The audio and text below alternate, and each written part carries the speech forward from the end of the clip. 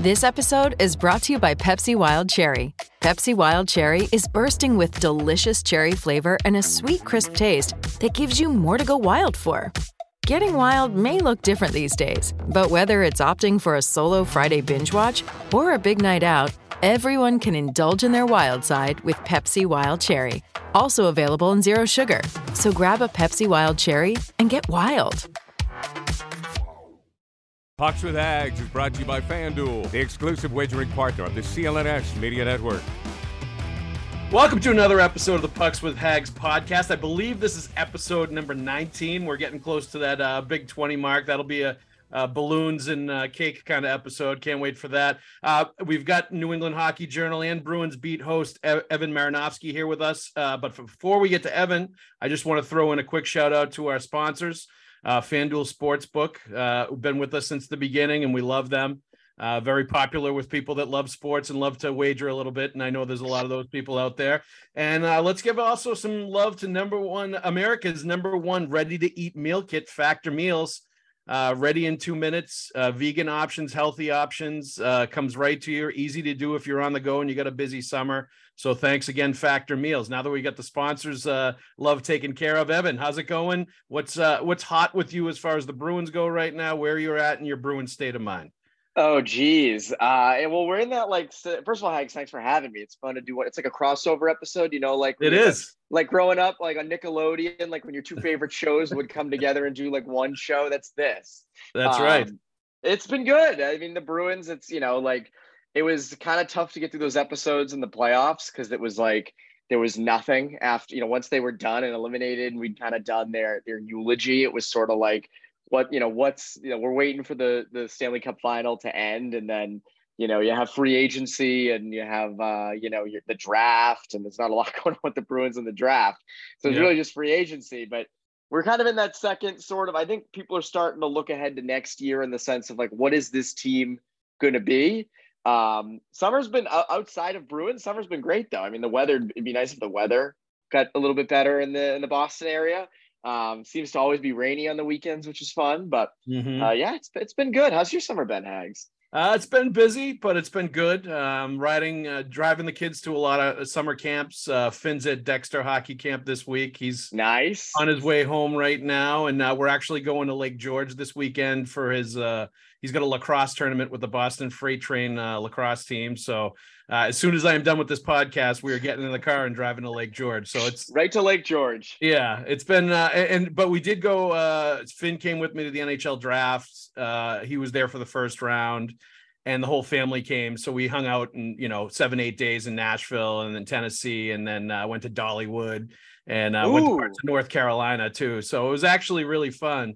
In Smoky Mountains, we'd never seen any of that. I'd never been there really before. So it was cool to check that out for 7-8 days. So we already knocked the summer vacation out of the park already too. So and it's cool for him because the draft, I assume he was probably just, bright-eyed watching the draft and everything. So that must have been awesome. Well, he was, first of all, very psyched to see Connor Bedard get drafted in person because he watched the World Juniors. He knows who Connor Bedard is. So it was really cool for him to see probably the next generational player getting drafted by the Blackhawks. But it was also equally cool for him to see Will Smith get drafted by the Sharks, number 4, because Will Smith played for the Junior Eagles. Finn has friends, teammates that play for the Junior Eagles. Like it's a lot more real to him when he sees that. And then he sees Ryan Leonard get picked a few picks later.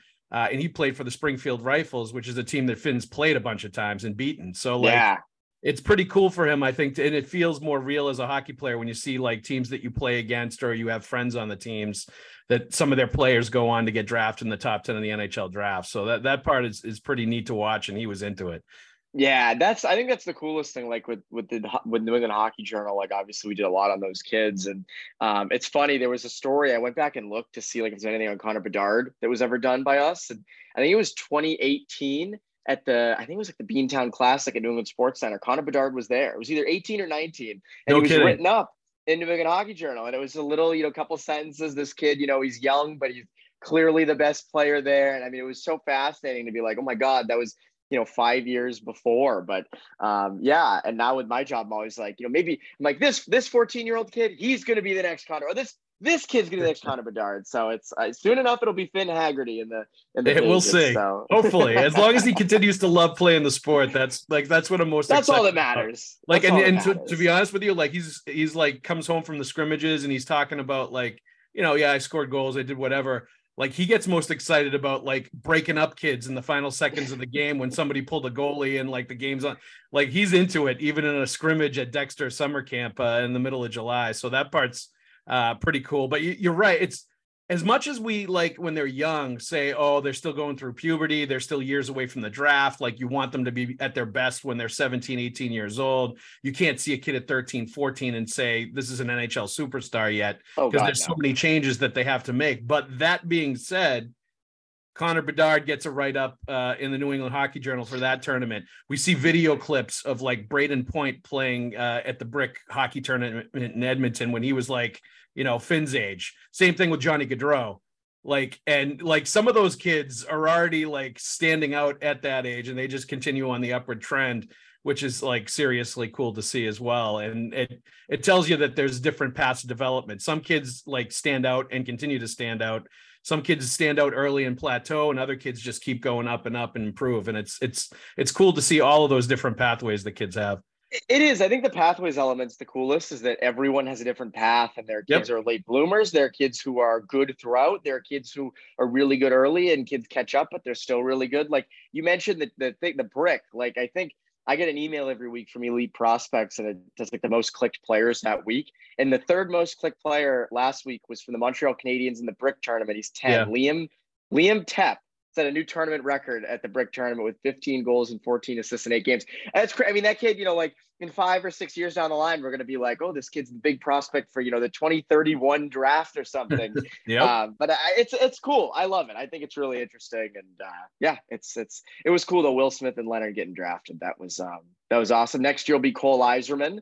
So that'll be something to look forward to. And then that 2025 is too far away. We'll cross that bridge when we get to it. The national team development program just cranks out first round picks and draft picks in general. God. It's ridiculous. But I will say, the funny thing with the Brick, to shout out to the two teams that were playing at the end, the Montreal Canadiens, as you mentioned, the junior Canadiens, they had a team in the final, and another team from Minnesota was in the final too. So a couple of hockey factories had a bunch of stud kids that are 9-10 years old out there playing in Edmonton in the mall for the hockey championship when it was like the best of the best from around, North America, which is pretty cool to see.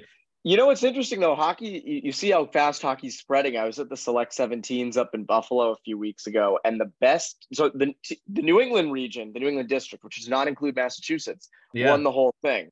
But the most talented team and the team that almost won it was the Pacific. The Pacific almost won it. They had some of the best kids in the tournament. They had the best kid. I think his name was John Connolly. I think he was going to Providence commit. But I mean, like it's crazy to see how hockey's growing, but you still have your Canada, Minnesota, New England, like those are still, prominent, but it's cool to see sort of the other ones, Pacific and, like the Southwest kind of compete because it's, good to see hockey spreading. As much as Gary Bettman gets booed at the Stanley Cup finals when he hands over the trophy and gets, badmouthed on social media, like his dream of growing the game in every reach of the United States has absolutely worked. You see it with NHL players coming out of California, Florida, the Southwest, like all these different places where they were stubborn about keeping NHL franchise. Dallas too, like that Junior Stars program is ridiculous. Oh my God, I know. So like his vision of growing the game in all these non-traditional places, not only is working at the NHL level, as we saw when it was 4 non-traditional teams at the end in the Stanley Cup playoffs, the last 4 teams, but also with the kids that watch these teams growing up and are playing hockey in these places, the Austin Matthews of the world that are playing in non-traditional markets and go on to be stud players. So, all that stuff is super cool to see. First thing I think we want to get into is just a little bit of Bruins news. Just the latest things that are happening. As you mentioned, Evan, there's kind of tumbleweeds blowing through the Boston Bruins news scene right now. Like it's from July 15th to August 15th. That's usually, if you're involved in the hockey media, the time when you can plan vacations and go away because it's pretty much the dead portion of the off season because like all the executives, all the coaches, all the players, they all go to like their cottages in Canada for like a month and go water skiing and golfing and, sitting out in the beach somewhere or a lake. So they don't have to think about the rink because they know captain's practices are going to be staring them in the face in late August. So the big news for this past few days, week, whatever you want to call it, was just Thomas Nosek signing a 1-year, $1 million deal with the New Jersey Devils. That Don Sweeney had basically said that the ship had already sailed on July 1st and that he wasn't coming back. That was obvious when they signed Patrick Brown, when they signed Morgan Geekie, both those guys kind of, bottom six sort of center profiles. And then they went out and got Jesper Boquist afterwards for short money from the New Jersey Devils, signed him in free agency as well. And he's a center winger, very versatile. So, they've got internal prospects, internal candidates, Johnny Beecher, Mark McLaughlin. There's at least a couple of guys that are going to be pushing hard in training camp and are kind of at that age now and at their development track where they should be competing and be in the mix for a fourth line center spot for sure. So there's going to be a lot of different candidates involved, and that kind of made Nosek the odd man out. And like, I get what the Bruins are doing here. They couldn't even, the salary cap situation that they're in, they couldn't even afford to spend $1 million on a fourth line center, right? They needed that $225K in savings if Patrick Brown is the guy that they're going to throw in there. And that's going to benefit them. But I also think that you see with them, when it's not somebody they drafted and developed that's on their fourth line, they turn them over. They don't re-sign those guys to other contracts. It's like you sign them to a 1 or a 2 year deal. Thank you for your service. They get the most out of them. And they credit to the Bruins NHL scouting staff. They have a good eye for the fourth line guys, like especially the centers. Seems like every time Don Sweeney signs one of them to a 1 or 2 year deal, they perform either at or above expectations. So, now it's time for somebody else to come in. But, by the same token, they're going to miss a guy like Nosek. I think just face-offs, D-zone presence, smarts, like a lot of things that he brings to the table were things that aren't going to wow you and things that don't show up in the fancy stats when you bear them out. But like, he's a valuable guy to a winning hockey team. Well, I think, they always the saying, you don't know how good you have it until it's gone. And I think he's an interesting case of, there were a lot of things that, not that they ever took for granted, but there were things that he did the dirty jobs, a lot of D-zone starts, penalty killing, things that you need that are, you'd love to keep away from your top six when needed. And he kind of took those on. And I think like for New Jersey, it's a heck of a pickup. That's a team that, should be making a deep run next year, kind of on the cusp. And, I think they could use a legit fourth line center who can kill penalties and shut opposing first lines down. And I think he's good for that. But you hit on it well they have the internal candidates. And I think they want to see, can a guy like McLaughlin step in? Can Johnny Beecher step in and be the fourth line center? And there'll be growing pains. I mean, I don't think that fourth line will be fully hashed out until, February, maybe March, and that's fine. But you're right. I mean, I think you have the guys internally. If you bring back Nosek, he's there for the whole season. You're not taking him out of the lineup. He shouldn't be. He's a better option than those guys. But you want to allow a guy like Johnny Beecher to grow into it. You want to allow a guy like Mark McLaughlin to potentially grow into it. And, I just think that they're at that point. And you mentioned the cap savings as well. You got to do that.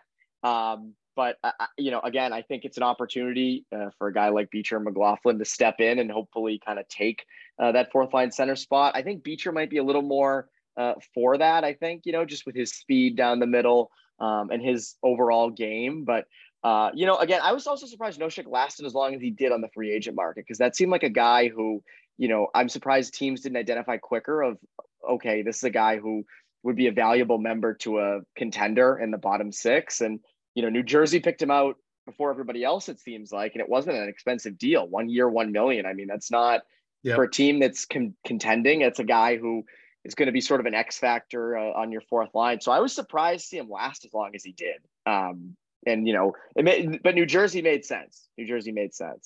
Yeah, I think so. I mean, he's a guy that can help you if you're a winning hockey team that's going to, that you're going to be in the playoffs. And, some of the details in his game are going to help you if you're that kind of a team, especially a younger team like New Jersey, where they could use more veteran guys that have had a lot of playoff experience like Nosek and, a lot of the things that he brings to the table.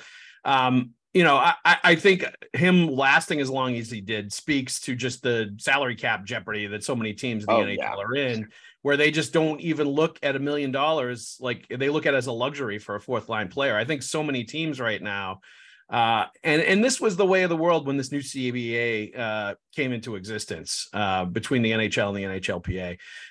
You knew that it's going to sort of turn into the NBA, where you're paying 2 or 3 guys huge money at the top of your salary cap, and then you're trying to backfill with all these guys on minimum veteran deals or close to it, for your fourth line roles, for your bottom pairing defenseman roles, for your backup goaltender role, all these places where you can, clip coupons and save.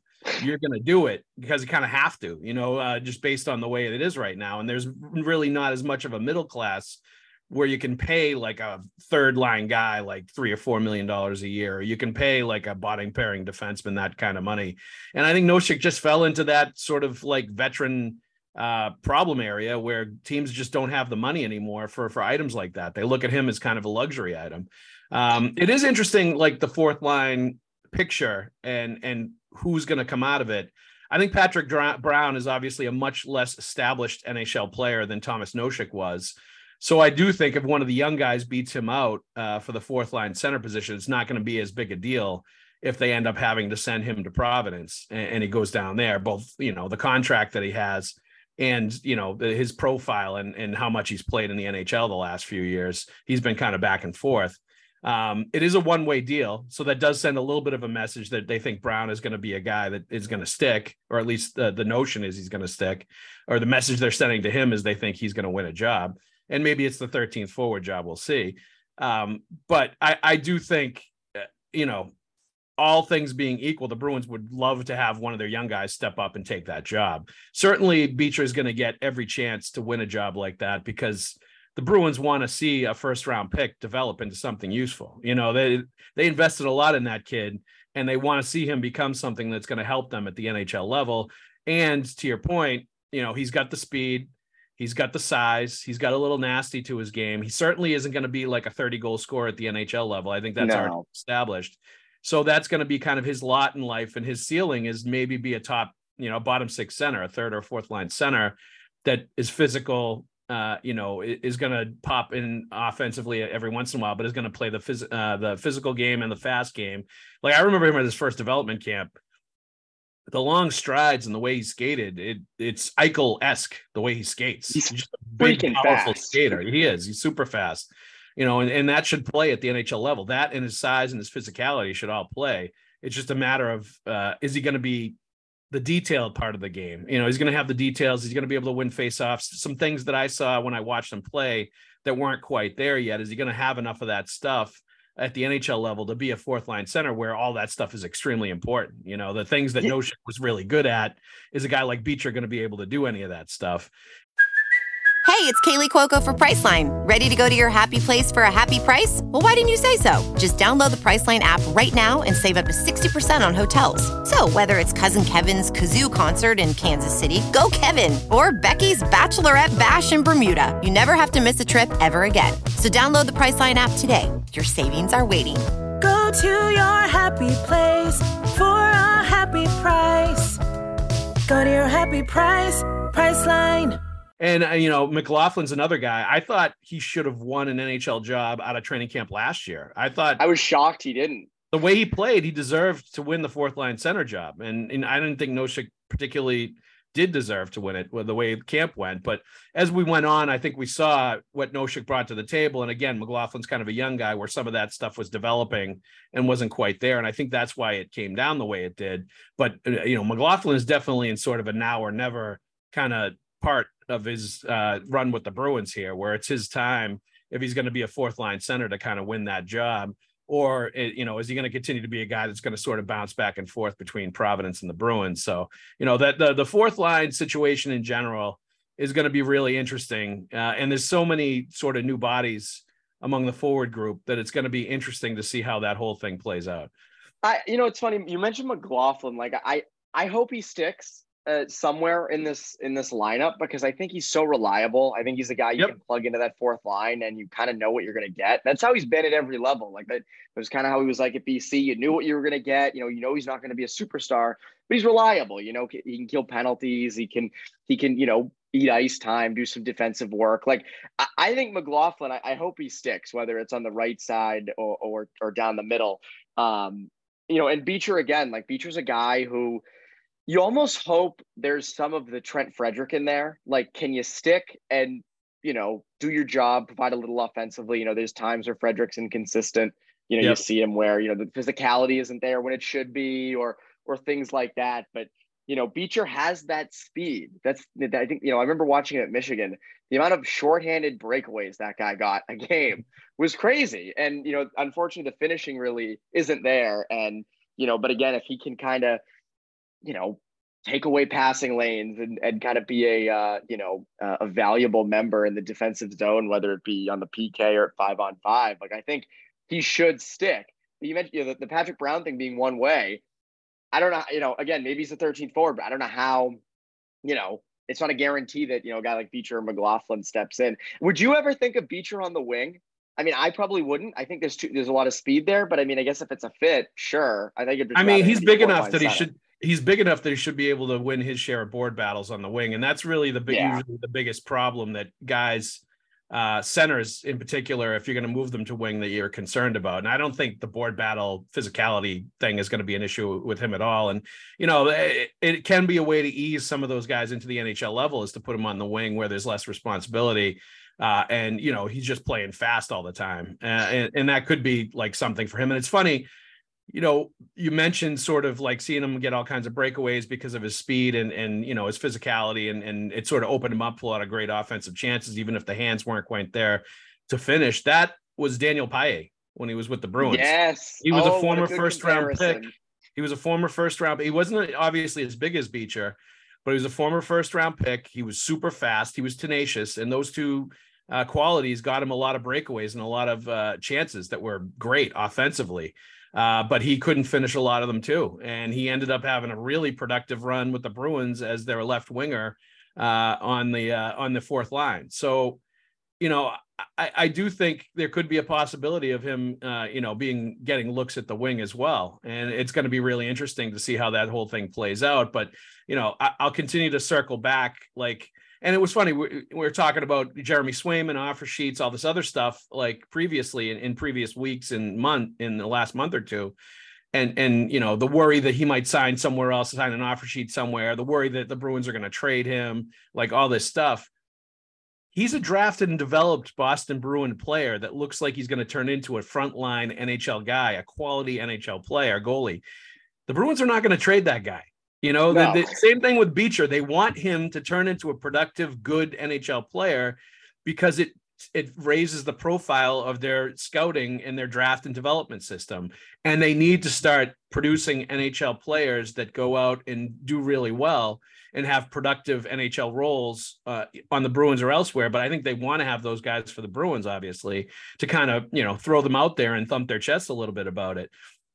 Especially with the Bruins, draft prospect system and draft and development system has been knocked around by like the Athletic, and I think it was ranked 28th by the NHL Network. They did it. I saw that the other day.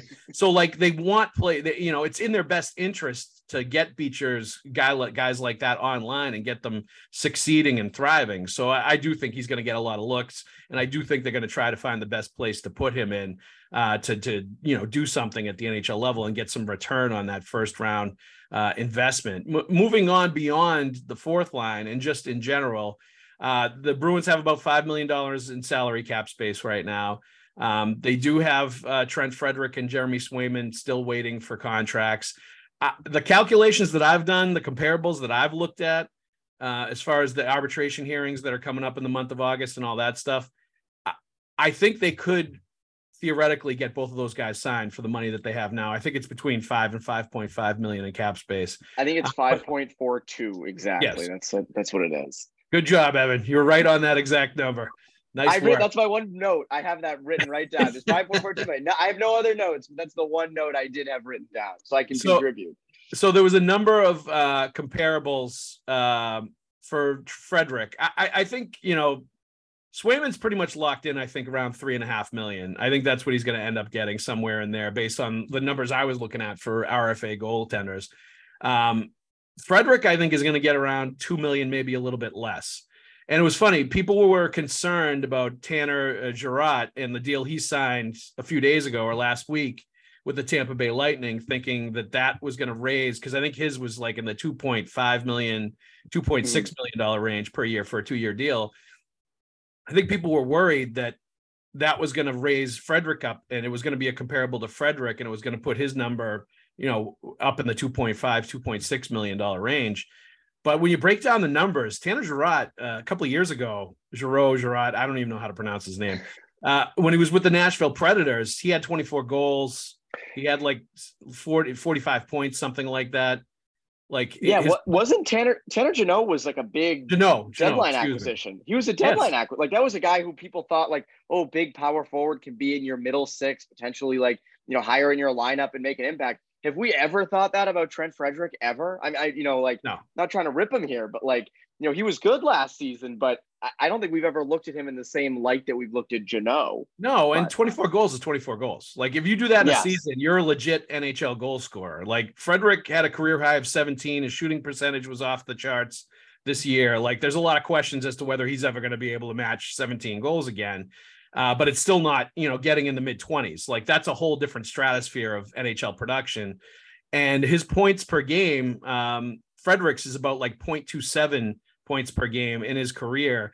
Jeannot's was up in the 0.38 range, somewhere in there, close to 0.40 points per game.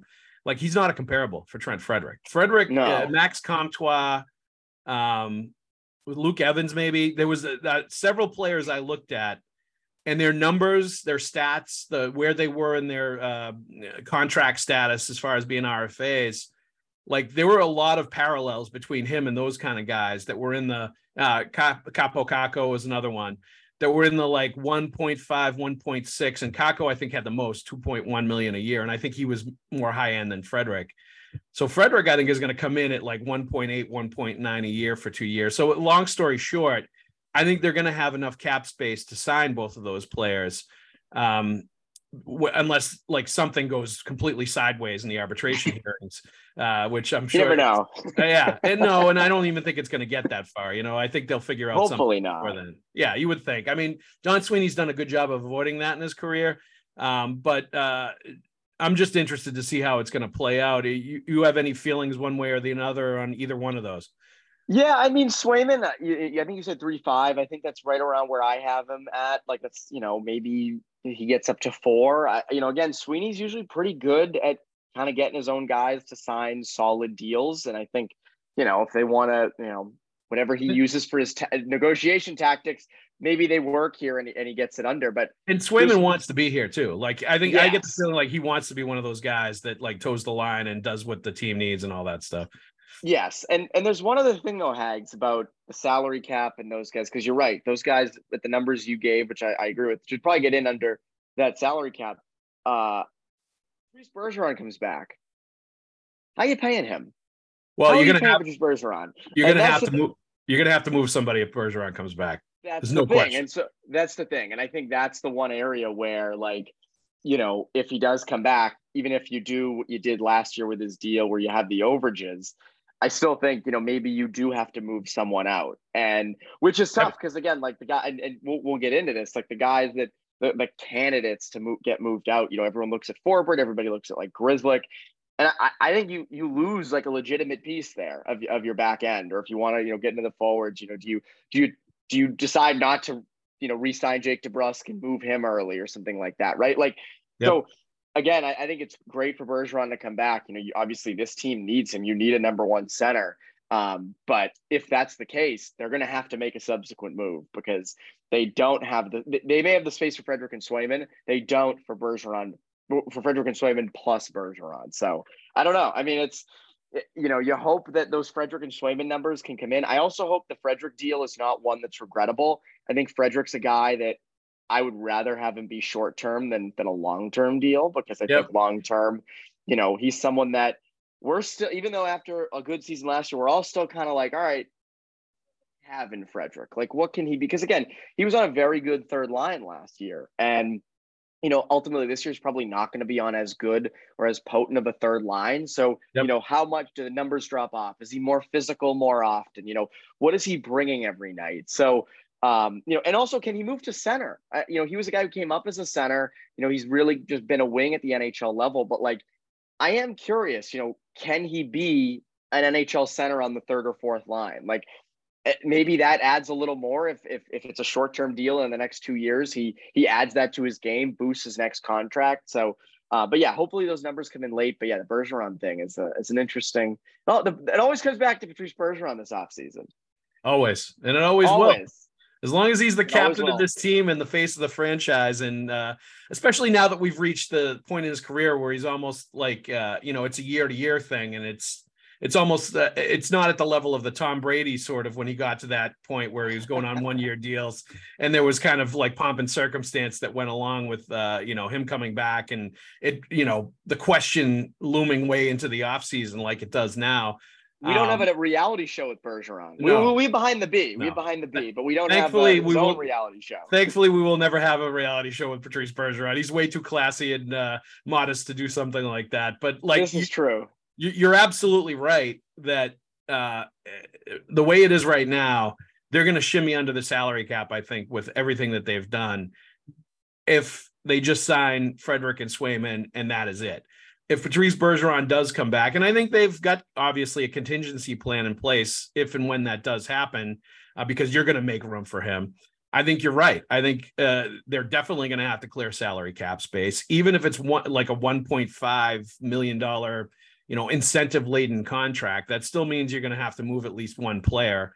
And I would think when Bergeron looks at, like Anze Kopitar going out and still making big money as he's an aging sort of Selke Trophy #1 center type, like, I don't know if he's kicking himself at all saying I should be getting a lot more money than I'm getting right now to come back and play. But I know obviously he's made tons of money and that's not his number one priority right now.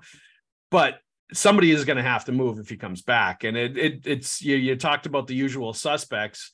Derek Forbort's definitely one of them. I think there's a lot of fans out there that would like to see Forbort moved because he didn't have the greatest playoff. And let's face it, that guy's not the sexiest player in general when it comes to like the casual fan, because he blocks shots, he kills penalties. He doesn't, he's what you need to win. You need a guy like that if you're going to have a good team, if you're going to have a good penalty kill, if you're going to have a good defense. But like, he's not the kind of guy that's going to dazzle fans. So they think they can just survive. No. But then he gets hurt like he did last year, especially in the middle of the year. And all of a sudden your penalty kill goes into the crapper for like a month when he's gone with a broken finger after he blocked a shot. Oh, by the way. So like, that's definitely a guy on the list. Matt Grzelcyk is a guy that I think when they had him out of the lineup in the playoffs against the Florida Panthers, they sorely missed his puck moving ability, his ability to transition and get the puck out of the D zone quickly and transport it up the ice. That was definitely missing from the lineup when he wasn't there. So you're going to miss something with him as well.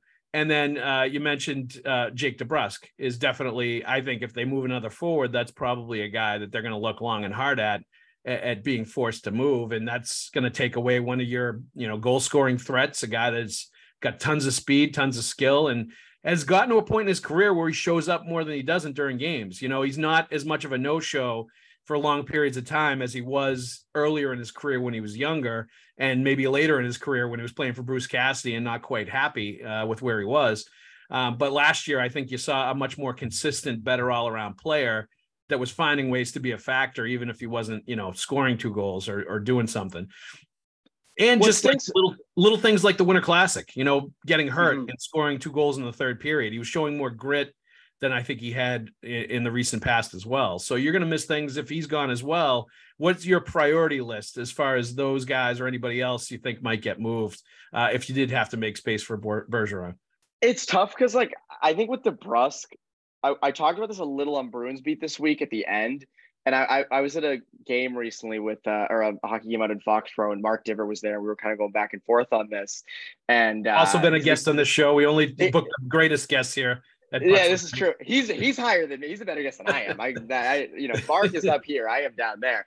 But the funny thing about DeBrusk is like let's say the Bruins are 10 games under 500, or 10 points out of the playoff picture around the deadline, right? And they say, you know what? DeBrusk has a year, he's going to be UFA in a year. Like, we're not going to re-sign him. Let's deal him, right? At the trade deadline next year, Jake DeBrusk, I don't think the Bruins are going to be in this situation, but if they are, if they were going to trade him, he would get you a lot. Like, I think he gets you a sizable return back. If you deal him now, you're not getting a lot for him. You're not getting as much as you should. And, that's a guy, like, again, if you're in that position next year, maybe you get a first for him or a couple big prospects, and suddenly, all right, you've kind of replenished yourself a teeny bit for that. So that's a guy I wouldn't want to deal now, but I guess when we talk about like what Forbert brings and what Grzelcyk brings, it's tough because it's not like they do the same thing and we can just be like, Forbert, they do the same thing, Forbert can go or Grzelcyk can go. They do such different things. You need Grzelcyk, as you said, in that series against Florida, when they couldn't move the puck out of their own zone. Like, that's a guy who helps you there, right? And you look at a guy like Forbert, he goes along with the trend of what the NHL, Stanley Cup champions of late have become, of bigger defensemen. I think he's 6'3", kills a ton of time at 5 on down a man. And I think he brings a lot. And, I think if you lose him, you miss a bunch. If you lose Grzelcyk, you miss a lot. I don't want to trade DeBrusk because the other thing is, like, you don't have Taylor Hall anymore. You don't have Tyler Bertuzzi, right? Like, if those guys were somehow still here, it'd be like, oh, DeBrusk can be kind of crossed off the list. But you don't have that. And the other thing is, and we haven't touched on this from Dev Camp. I know you did a Dev Camp podcast. Lysell. I think everyone expects Lysell to jump up and kind of be a productive guy, but I don't know if that's coming. I don't know if that is all that there. Again, the skill is there, but watch him away from the puck. It's not, that's a guy who's not, I don't think he's quite NHL ready. I don't think he's going to be jumping into the top 6 next season to start, at least. I don't fully see that yet. So I think all three are guys you want to keep. If I had to pick, they underutilized. They didn't really use Grzelcyk a lot in the playoffs last year, and I think with the way the league's trending, and maybe also you can get something for him. A team might look at him and say, "Oh, that's a guy who can jump on our power play, be a productive guy." Maybe you can get a little something more for him than you would for Forbert. I don't want to do that, but I think if I had to pick one of those three, it would probably be him. It's tough because I think he's a great player and I think he adds a lot, but. Just what you got there, I think that out of those three, it's probably him. No, I think it is him, and I think you're right. And that would be my choice. And it would be because simply, it's twofold, right? You want and need a bigger defenseman core. Look at the Vegas Golden Knights, look at the Tampa Bay Lightning, look at the teams that have won the Cup in the recent past. The Blues beat you with a huge D-core. 6'2", 6'3", 210 pounds, like across the board, average size. They don't have any 5'9", 175-pound defensemen. And I value Matt Grzelcyk a ton. I love watching the way he can escape the D zone with the puck and the way he moves it up the ice. And I think he's turned himself into an excellent NHL player.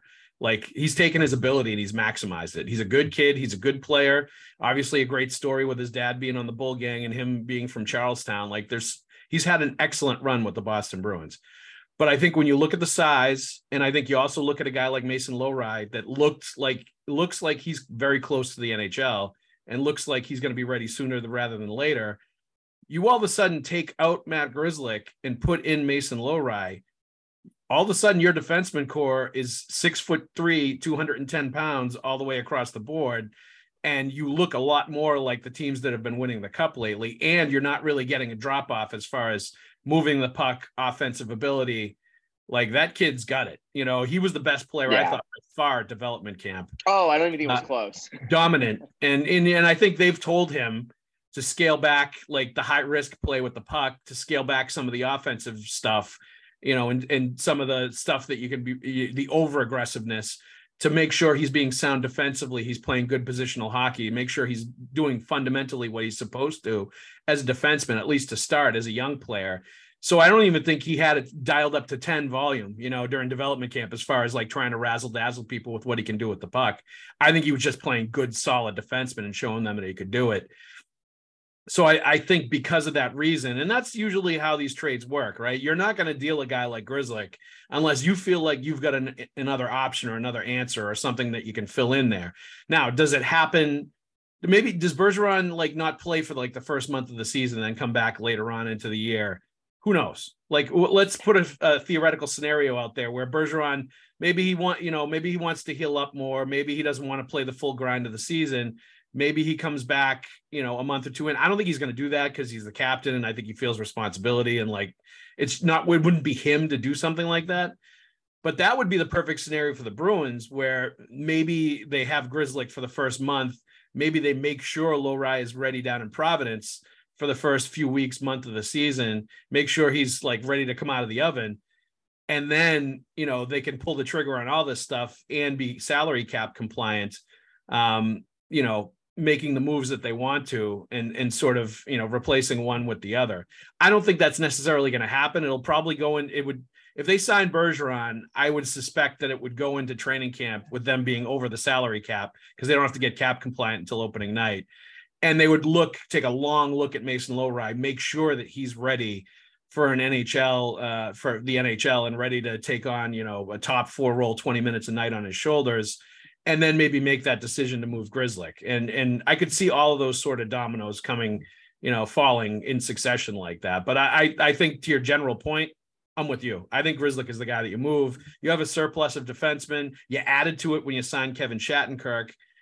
So I think you have, prospect wise and NHL player wise, you have too many defensemen right now. You should move one of them to create salary cap space to do what you want to do.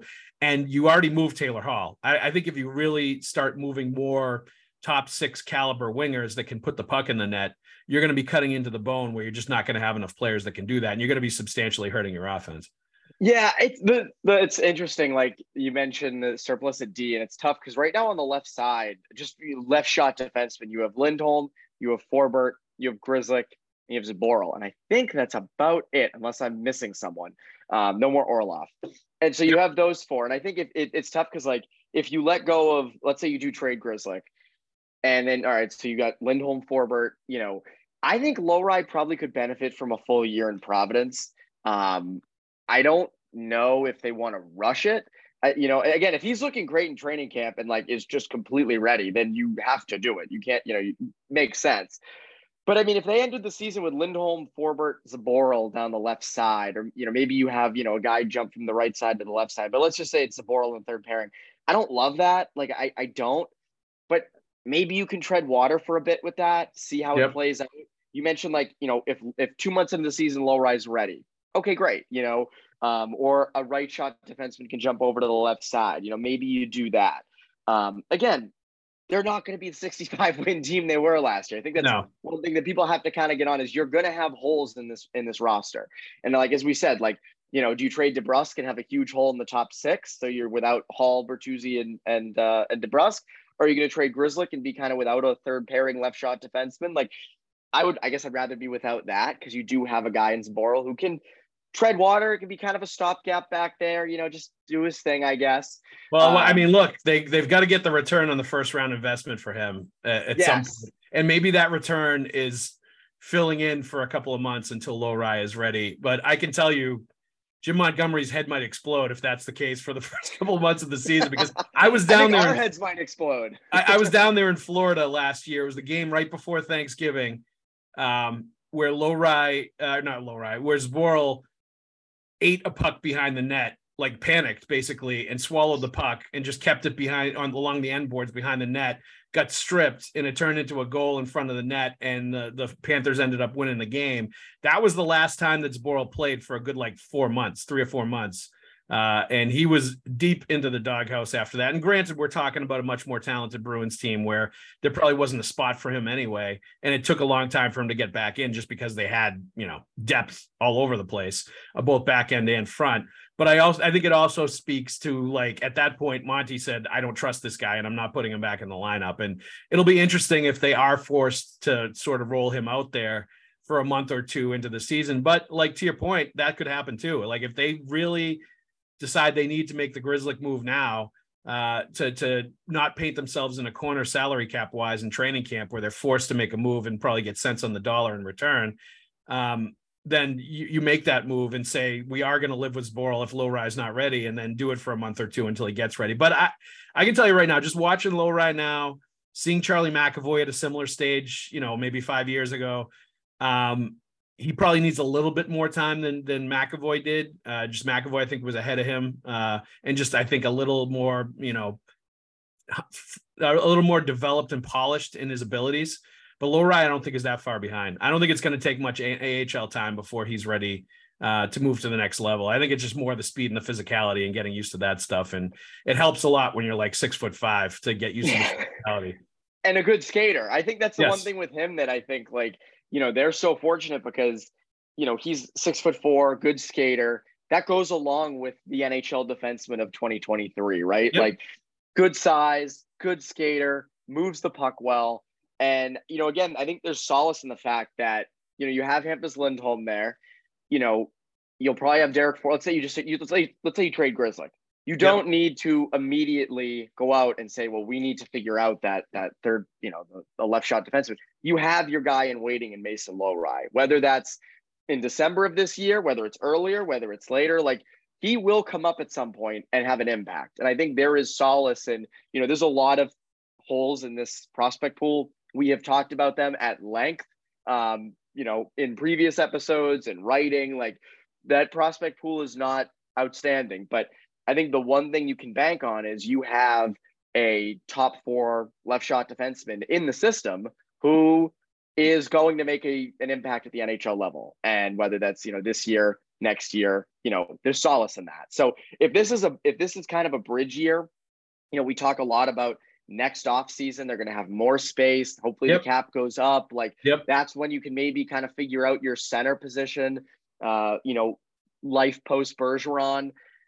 If that's the case, and this is kind of a sort of a bridge year, maybe Zaboral on that third pair is what you do, or you move over a right shot guy, or you bring Lohrei up for spurts during the year. And again, that's not like punting on the season. I mean, the Panthers had Mark Stahl on defense and guys like that who, were past their prime and were kind of looked on, lower on the totem pole, but did their job. And I think if you can get, I don't put those expectations on Jakub Zaboral. There's no reason to yet. But, at least you have Lohrei in waiting, as you said, because as you said, I mean, clearly the best guy at development camp. I mean, the only one that was even rivaling him, I think, was Poitras. But that's down the road. That's not anytime soon. So, yeah, I mean, it's really, it's a tough call, though, if Bergeron does come back. I mean, I think everyone would rather Bergeron do come back than not. But you do have to make a tough personnel decision if he doesn't. Well, Evan, I think we just solved all the Boston Bruins problems in the last 45 minutes. So, like, we've done it. All they got to do is listen to this podcast, and they got all the answers to the questions, right? They already do. So I don't think we have to tell them. I think they'll know to do that. I would hope. That's right. Evan, thank you very much. Evan Marinofsky from New England Hockey Journal, the Bruins beat host. Check out that podcast. Also in the CLNS network. Thanks for coming. And thanks to our sponsors, FanDuel Sportsbook. We love you. You've been with us from the beginning, and Factor Meals, America's #1 ready-to-eat meal kit. Go out and check it out. Ready in less than 2 minutes. All kinds of vegan, healthy options. If you're into that, I might not be, but they have plenty of options that I like too. The surf and turf and all kinds of other things. Fantastic. So check out Factor Meals. Thanks for being a sponsor. And thanks for listening to Pucks with Hags. We'll see you at the rink.